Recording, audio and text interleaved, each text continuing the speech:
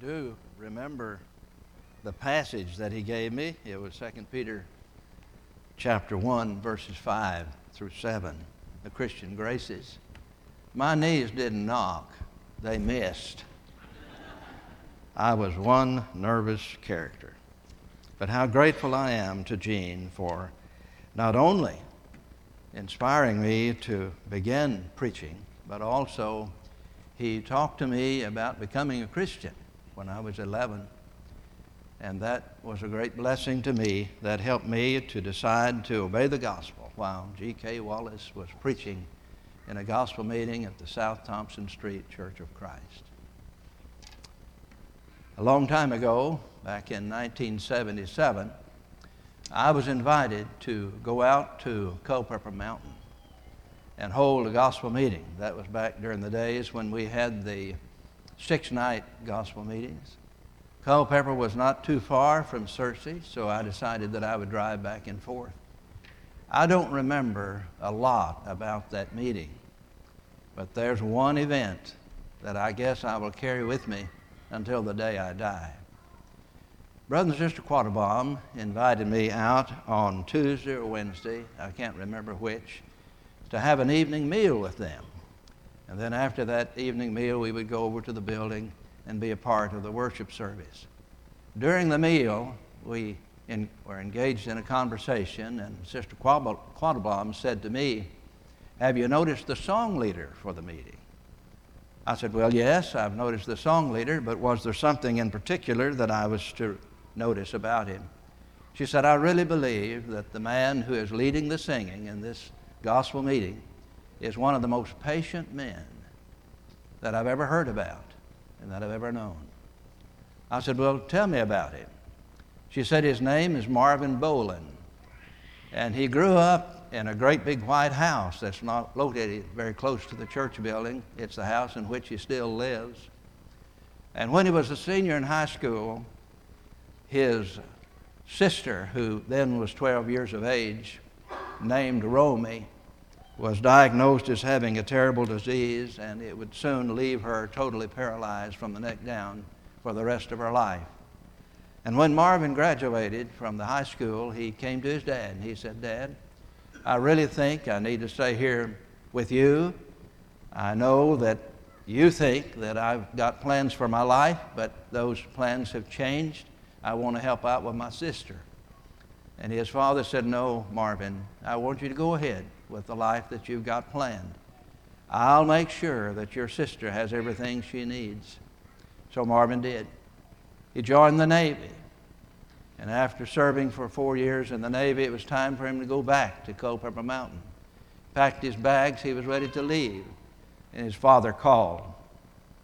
His father said, 'Son, I hate to tell you this. I know you're on your way home, but I thought I should call you and let you know what has happened. Your mother has had a stroke. It's a massive stroke, and probably she'll never be able to walk again.' Marvin comes home. He said to his dad, 'Dad, I really believe I need to stay here. I had planned to get a job, but I really believe I need to stay home here with you, and I'll help you to take care of my mother and my sister.' His father said, 'No, Marvin, I'm retired. We've got this farm. I'm not going to farm it anymore. If we need money, we'll just sell a piece of it and get money that way, but I'm going to take care of your mother and your sister. You go on and take a job if you like.' He did. Went over to Clinton, Arkansas, and got a job working in a bank. And pretty soon he was doing really well. It looked like he was going to be one of the officers of the bank. But then one Sunday, he was called again. Wasn't his father calling this time. It was one of the members of the church telling Marvin, 'Your father was leading the singing in our worship service, as he normally does. He collapsed. We got him out of the building. We got him to the hospital.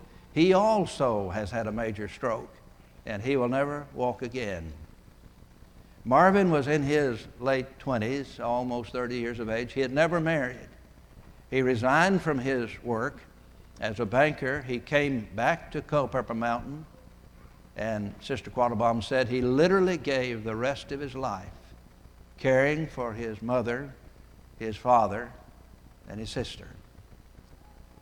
They believed in worshiping the Lord. They never missed a service. And the family that he had, the crippled family that he had, the invalids that he had, they would insist that Marvin go over to every worship service of the church in the little church building there on Culpeper Mountain. He would go for Bible class and stay for worship. Then he would make a beeline home and teach them the Bible class lesson that they had, and also to go over the sermon that was preached. Come back on Sunday night, do the same thing. He'd listen carefully, and then he'd go home, take them through the worship service that they had experienced. They didn't want him to miss.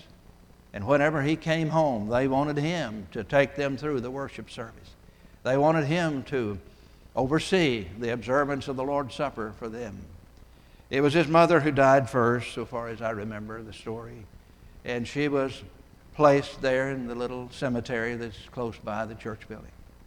Soon his father died, and he also was placed in that cemetery beside his wife. But his sister lived until just a year or two before I arrived to hold the meeting. And it looked like to me that Marvin was maybe 70 years of age. If I'm correct in that evaluation, then Marvin served in this way for 40 years, caring for them, waiting on them hand and foot, being a very patient man. I could see why she said he was the most patient man she had ever met, the most patient man that she had ever known. And as she told me that story, my mind just went in circles for a moment. And as I went over to the building to get ready to preach, I couldn't keep my mind off this man, this wonderful man who was leading the singing. And I saw two traits in his life that I hope I'll always remember. Number one, I saw faith. And number two, I saw perseverance. Here was a man who was not going to quit. He was always going to believe. And he reminds me of another man. This man is found in the Bible. There is a book in the Old Testament that is named after him. His name is Job. And you remember James says in James chapter 5, verse 11, you have heard of the patience of Job. That's the old King James translation. Probably my New American Standard translation has a better translation of it. You have heard of the perseverance of Job. Here is a man who not only believed, but he also persevered in that faith. Yes, we've heard about him before, but we need to hear about him again. Thus, we center our minds on the theme, why do the righteous suffer? Or to say it another way, can we keep our eyes on God when they're filled with tears? Job's first trial was the trial of poverty. There was a meeting taking place up in heaven. The angels were coming before the Lord. Satan was allowed to come in that number. And as he came before the Lord, he came as the one who is going to criticize. And God said, have you observed my servant Job? And then God gave Job the finest compliment that's found in all of the Old Testament. He's perfect. He's upright. He stays away from evil. And he fears me. One of the finest compliments that God has ever paid anybody in the Old Testament. The devil is the great slanderer. He responds by saying, well, think about what you've done for him. Look at the great wealth that you've given to him. Look at the big family that you've given to him. Anybody would be faithful to you in a circumstance like that. God said, all right, you go down and you test him. Don't take away his life. But I know that Job will be faithful to me. Does God have confidence in you? Does God have confidence in me? I don't know where Job was whenever the news started coming in. He was outside, I'm sure. I know where his children were. They were all in one house over there celebrating in some way.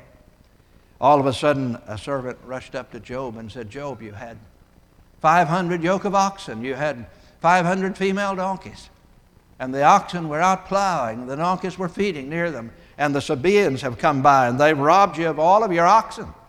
And they've robbed you of all of your female donkeys. You've been wiped out in the farming experience that you're having.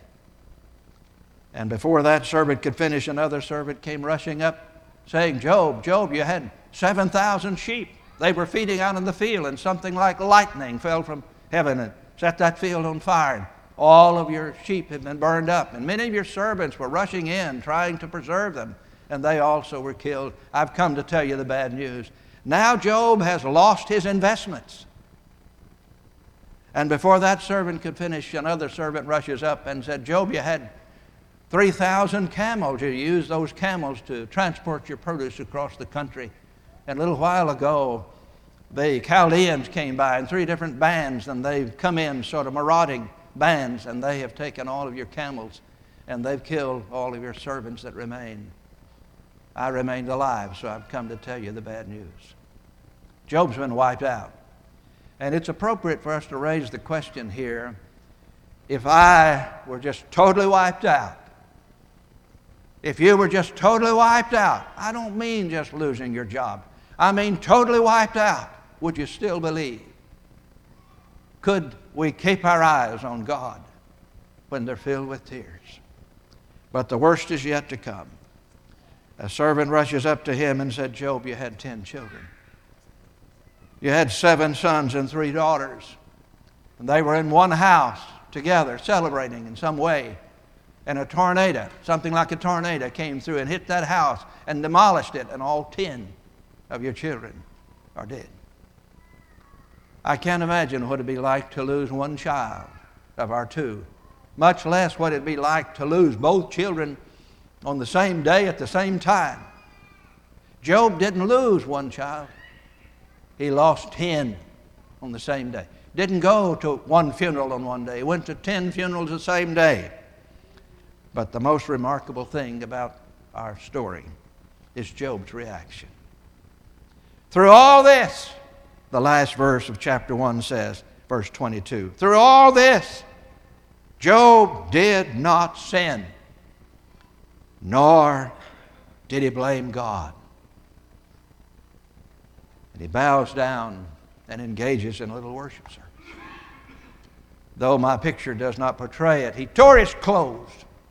He shaved his head. Those were expressions of deepest grief. And he bows down and he worships. And in his little worship service, though his eyes are red from crying and his cheeks are stained with tears, he could still see pretty clearly. He saw that God is sovereign. Man is just a steward. And life in this world is just a little space in between the 2 vast eternities, eternity past and eternity future. He said as he prayed, naked I came from my mother's womb, naked I shall return there. The Lord gave and the Lord has taken away. Blessed be the name of the Lord.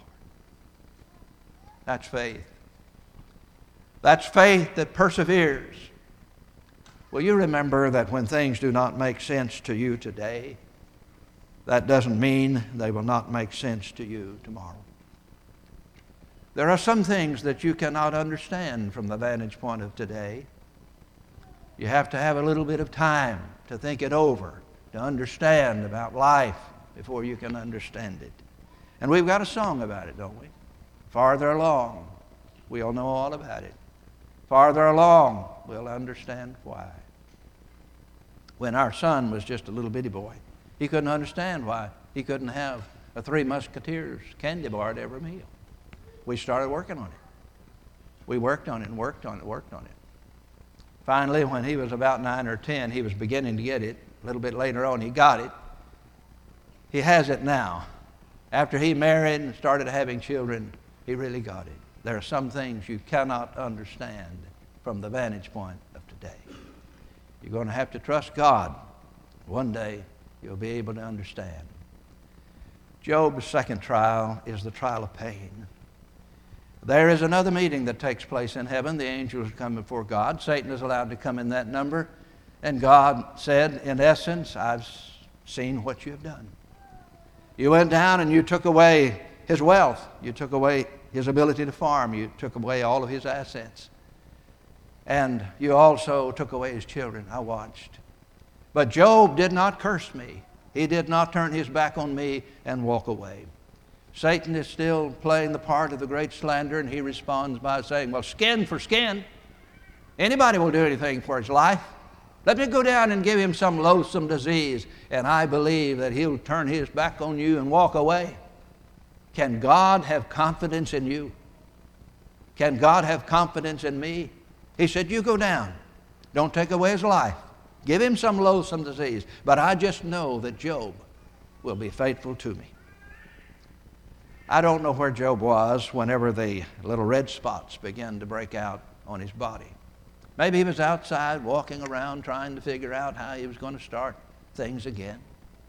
Maybe he was walking across the land praying. I don't know where he was. But maybe he looked down at his hand and there were little red spots all over his hand, all over his arm. He felt of his face and there were red bumps on his face. The old King James translation has that he was covered from the top of his head to the soles of his feet with boils. That was the word that the King James translators used as they translated the Hebrew word. We've tried to do better over the years. The translators have tried to do better over the years. But we're pretty well contented with the word boils. Big boils from the top of his head down to the soles of his feet. I can't imagine what that would be like. I want to know this, that from the indications that are given in the text, there would be 3 side effects to this terrible disease that he had. He didn't know what it was. He had never seen it before. Number 1, there was loneliness. It's one thing to suffer. It's another thing to have to suffer alone. But nobody wanted to be around him. Even the little children ran from him. His wife was repulsed at the way he looked. The people around him were afraid they might catch it. He had to face it all alone. He goes outside the city, sits down by the ash heap, goes out at the city dump, if you please. I think he was out there because he had to be. Nobody wanted to be around him. Number 2, there would be the side effect of disfigurement. If you lost your good looks, would you still believe? It's really hard to handle disfigurement. I was in a meeting a number of years ago up in northwest Arkansas. It was a Sunday-to-Sunday meeting. And there was a woman who came. She had been in a fire. And I mean, her face was a solid scar. She didn't want to come in. She'd wait until we had started singing, and then she'd slip in and sit down on the back. And then as we ended the service, as we came to the last song, she would slip out. But in those days, as my custom was, I would go back to the back as we sang the last song, and I would stand and greet the brethren as they went out. And I'd get to talk to her. I wish I had it to do again. I'd take her hand in mine, and I'd try to look her right in the eyes, not let my eyes glance at her face. And I tried to say what I thought would be helpful to her. I did the best I could. 2 weeks after that meeting, she took her life. It's hard to handle disfigurement. Number 3, there would be the side effect of pain. As best we can tell, it's itching. Itching. He itched all over, from the top of his head down to the soles of his feet. It was severe and unremitting all day and all night. No rest for him. He was in great misery. Goes outside the city, the text says. Goes to the city dump, and he gets a potsherd. That's a broken piece of pottery, to put it in Arkansas language. And he scrapes his body with it. It was the only way that he can get any kind of relief. He comes home to his wife. Now, we don't know her name. And remember, before we're critical of her, she's been through a lot. She's buried 10 children. They've lost all of the wealth that they had. They're down to ground zero. And now her husband is sick, and apparently he's not going to live. She's at the end of her rope. And Job comes home. He comes to the one person in the world who could encourage him. There may be a time in your life when you are the only person in the world who can encourage your mate. And as he comes into her, she says, and this is a very inelegant translation, Job, do you still have your integrity? Why don't you just curse God and kill yourself? We've lost everything. And just look at you. You have boils all over your body from the top of your head to the soles of his feet. Notice how she uses the word integrity. If you don't believe in God, you don't have any integrity. You cannot have integrity unless you believe in God and you're seeking to follow God. Now Job has only one thing left. Now listen to me. There's going to come a time when you'll just have one thing left. Just one thing. You'll have your faith. His wife has indicated that she's not with him. The children are gone. His wealth is gone. Friends are gone. He's just got one thing. He's got his faith. And he reaches up and takes hold of the rope of faith, ties a knot in it and hangs on. And he says to his wife, listen, we've received blessings from the Lord. And now that adversity has come, we're not going to quit. We're not going to give up. We're going to continue to believe. That's faith. That's faith that perseveres. Well, you remember that when things do not make sense to you intellectually, that doesn't mean they cannot make sense to you spiritually. Let's say you and I are going down the road and we come to a huge boulder that's right in the middle of our roadway. We could stand there all day arguing about how it got there. We like to do that, you know. I would say, well, I think nature did it. It sort of released it from the side of the mountain and it rolled down here and stopped in our roadway. Maybe you would want to argue, I think some evil men did it. They saw us coming down the road, they prized it loose, they got it to roll down here and stop in our walkway. But you know the most important question about that boulder? It's not how it got there. We could spend a lot of time trying to explain why the coronavirus got here and how it got here. That's not the big question about it. The big question about it is, what am I going to do about it? What kind of attitude am I going to have about it? That boulder, how am I going to make it a stepping stone to God?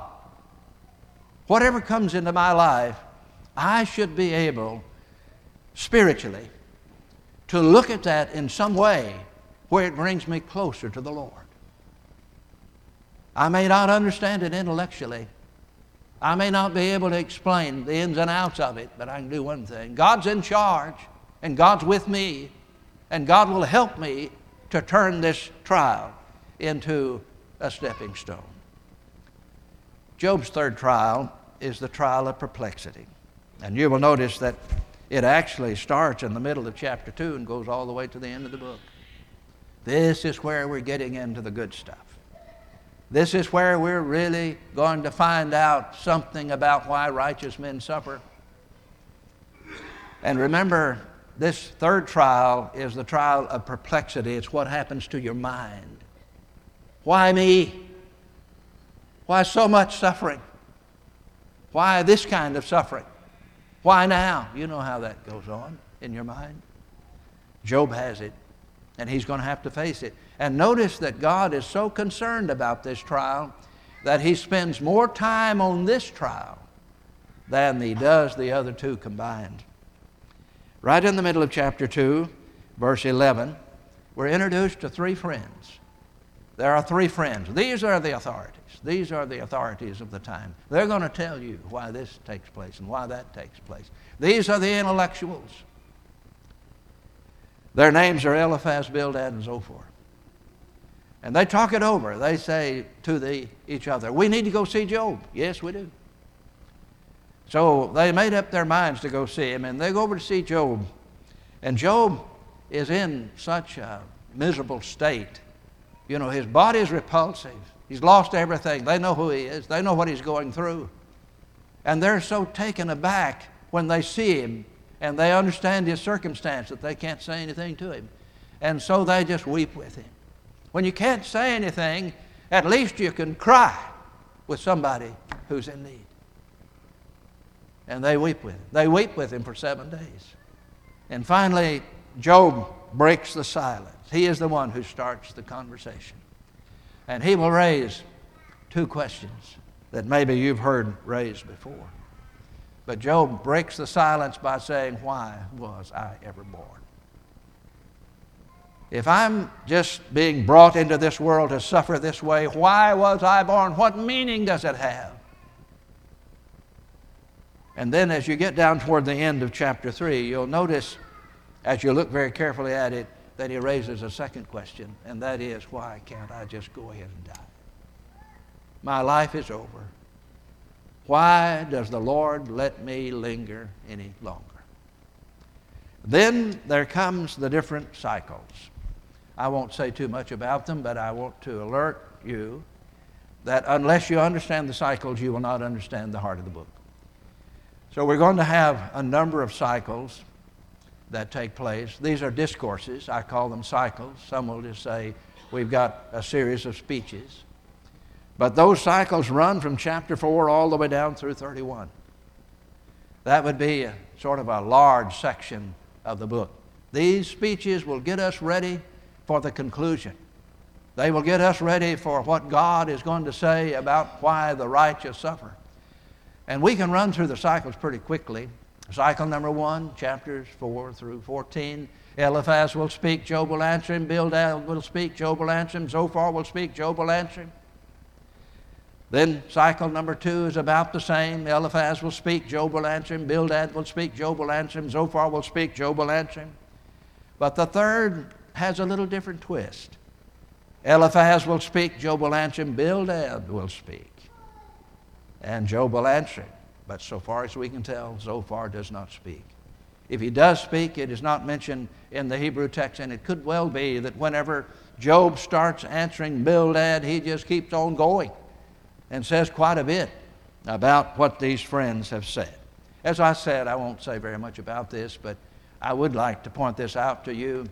What are the friends saying? In all of these speeches, what are they saying? This is what they're saying if we put it in a single sentence. They're saying, Job, you've sinned.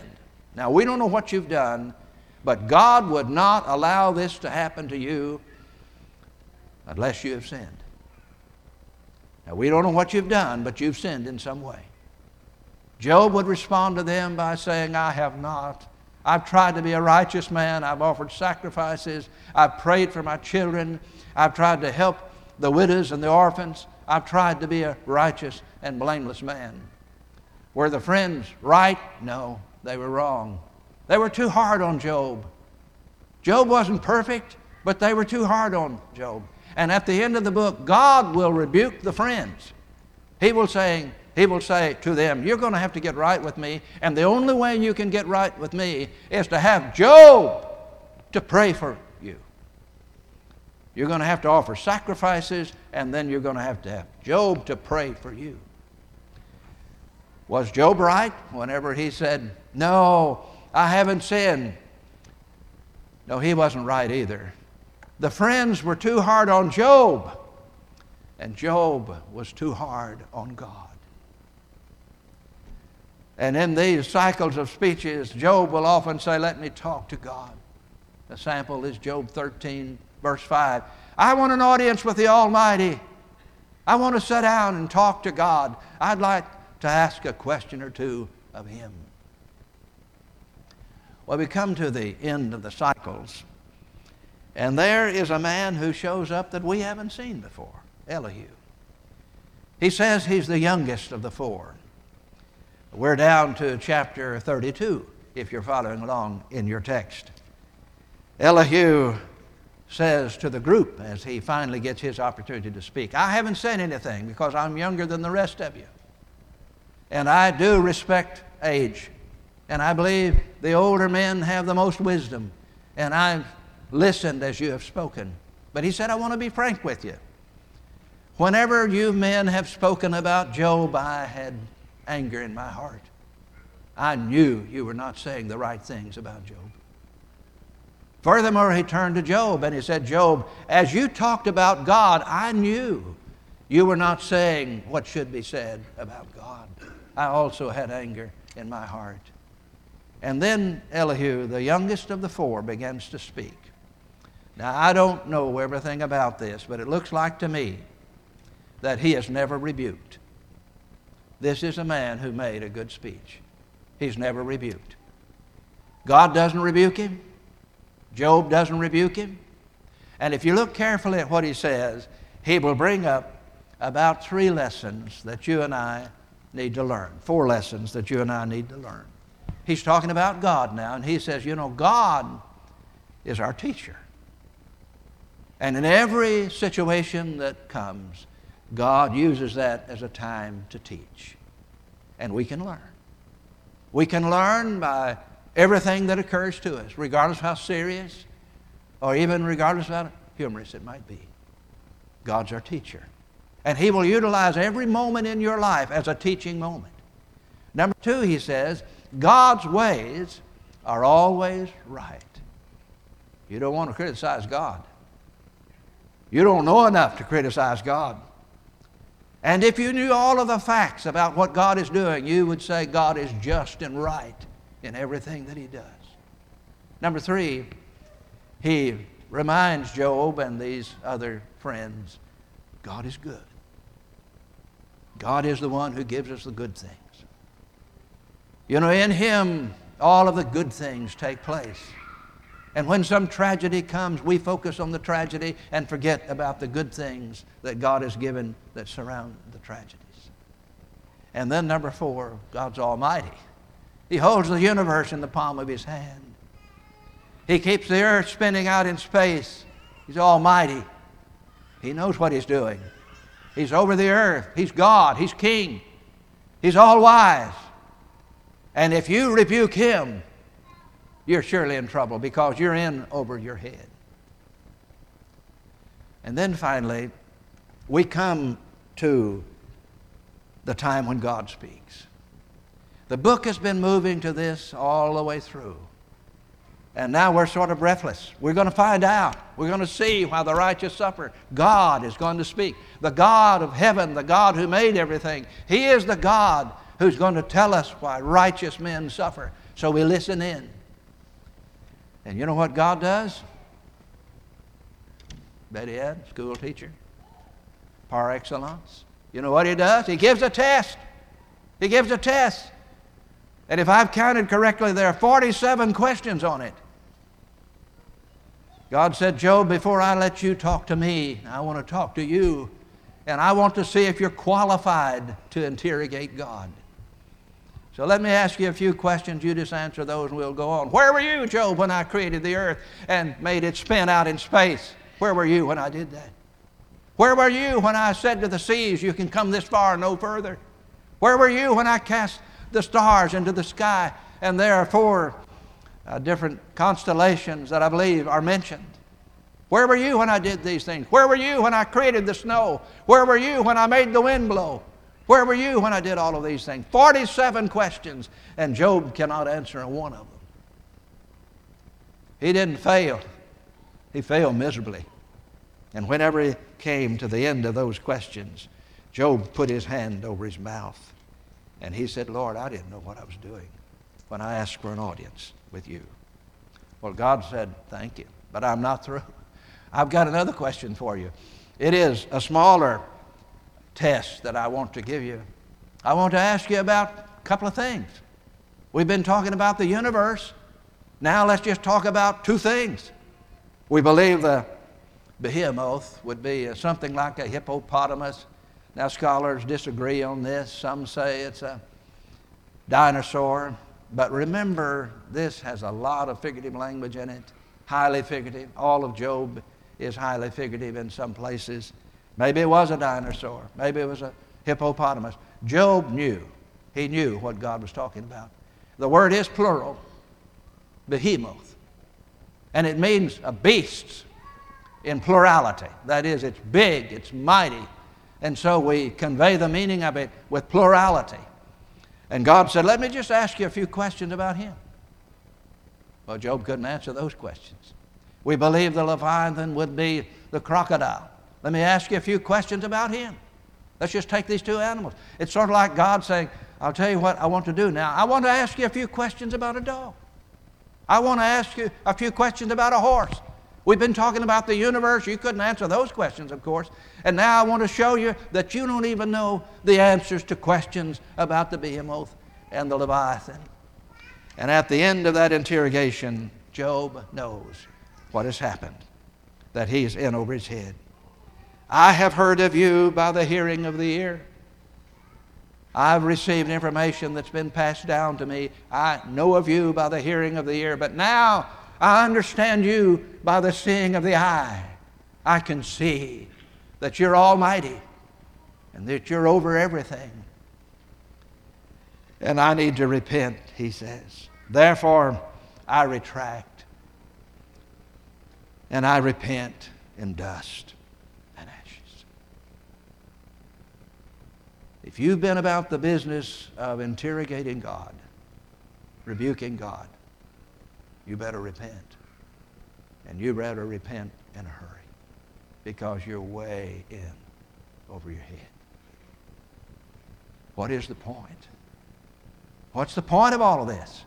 I thought we were going to find out why the righteous suffer. Here's the point. Sometimes in life, you're just going to have to trust God. You can go to the preachers and they'll try to give you an answer, but we know that we don't fully know.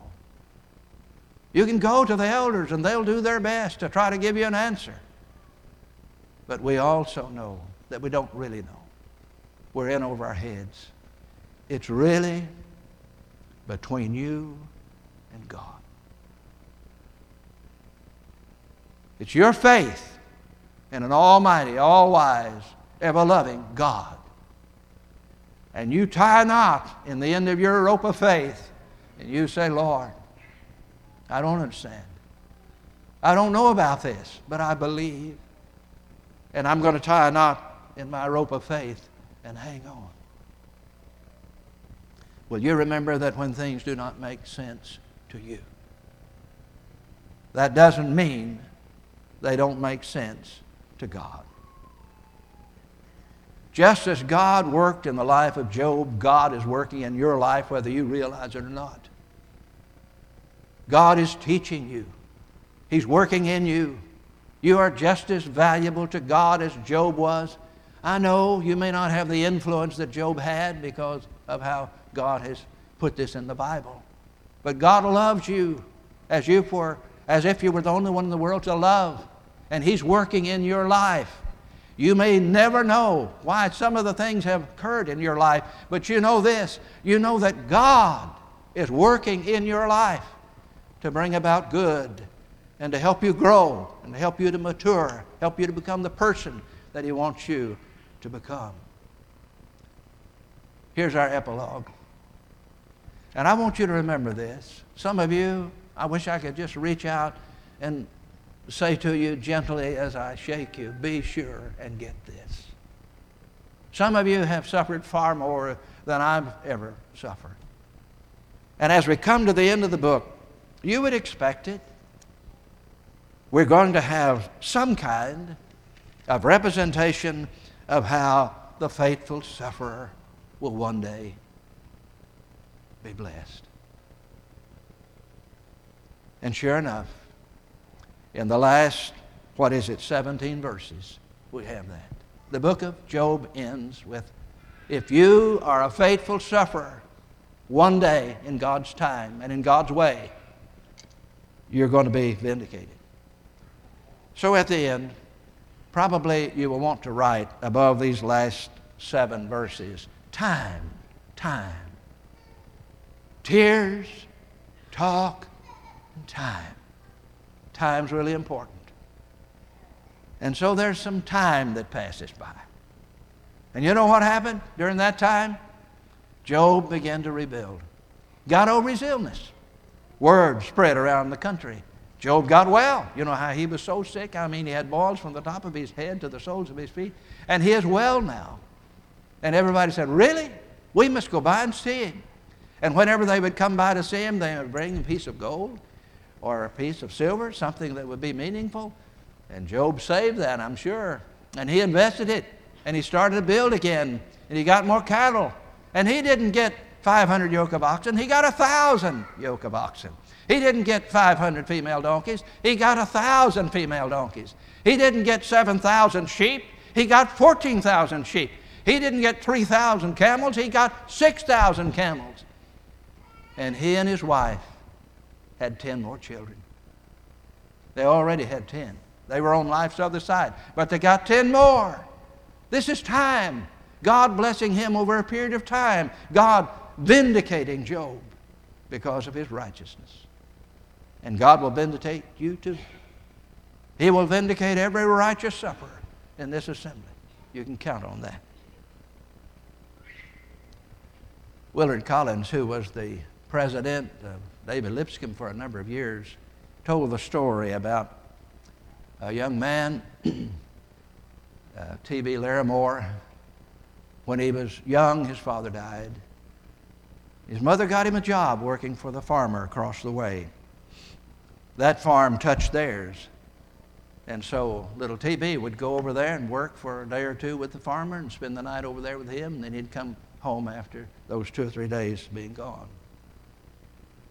One day he said to his mother, "Mother, I don't mind working for the farmer. But," he said, "it's coming home that I dread. You know, I get right outside his farm, and there's our farm, and there's a valley that sort of goes down as you come over into our farm. And I usually get there at dusk, and it's dark, and it's lonely, and I don't like to walk down through that valley." She said, "Well, T.B., don't you worry about it anymore. Whenever you get ready to come home the next time, you come to that valley and stop and call for me. And I'll know approximately when you're coming home, and I'll be waiting. And you call for me, and I'll respond. I'll tell you I'm there. And I'll walk down my side of the valley, and you walk down your side of the valley, and we'll meet together, and we'll walk home together." T.B. Larimore, 11-year-old boy, went over to the farmer's house to spend the week working, helping on the farm. Friday came, shadows of the evening were stealing across the sky. 11-year-old boy starts home. He gets over there to the edge of the valley. It's evening time, and the big trees are reaching up toward heaven and shutting out any light that remains. And the boy is filled with fear. But he remembers the words of his mother, "I'll meet you in the middle." He called for his mother across that valley. "Mother, Mother, it's T.B., it's T.B." Echoing back across the valley was the feminine voice of his mother. "I'll meet you in the middle. I'll meet you in the middle." She went down her side, and he went down his side. They embraced. They took hold of each other's hands, and they walked home together. It's a beautiful thing to have togetherness and companionship. But I want to tell you this. You've got something better. There'll be a time when you and I will cry out, "Lord Jesus, Lord Jesus, I'm here at the edge of the valley." We'll cry out. And we know how our Lord is going to answer. We've read it in the Scriptures. We know it full well. Jesus is not going to say, "I'll meet you in the middle of the valley." He's going to say, "I'm with you now.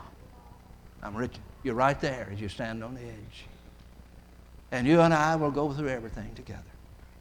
I will not allow any of my disciples to go through any trial, any difficulty, any hardship without being right there with them." He told Stephen, "Now, Stephen, you go on out there. They're going to kill you. They're going to hit you with rocks. But I want you to look up. Look up." And Jesus is standing up, giving Stephen the kind of encouragement that he needs. And he's saying, in essence, you go on out there, every stone that hits you will hit me. I will be so close to you. I will give you the strength that you need. And we'll walk home together. If you're not a Christian, you need a God like this. You need a God who loves you and will sustain you, will strengthen you in whatever may come along. And there may be some difficult trials. Sometimes He delivers us from the fiery furnace. Sometimes He delivers us in the fiery furnace. And sometimes He delivers us through the fiery furnace. But He always delivers us. He's the faithful God. He'll never let you down. He will not lie to you. He's too righteous to do that. He's not going to lie to you because he has too much love to do that. He will not lie to you because he's made a promise to you and he's taken an oath regarding that promise. There's no way that God can fail you. What you have to have is a faith that perseveres in whatever happens, whatever comes along. We stand to sing our invitation song. If we can help any of you, we'd be glad to do that. Shall we stand? Shall we sing?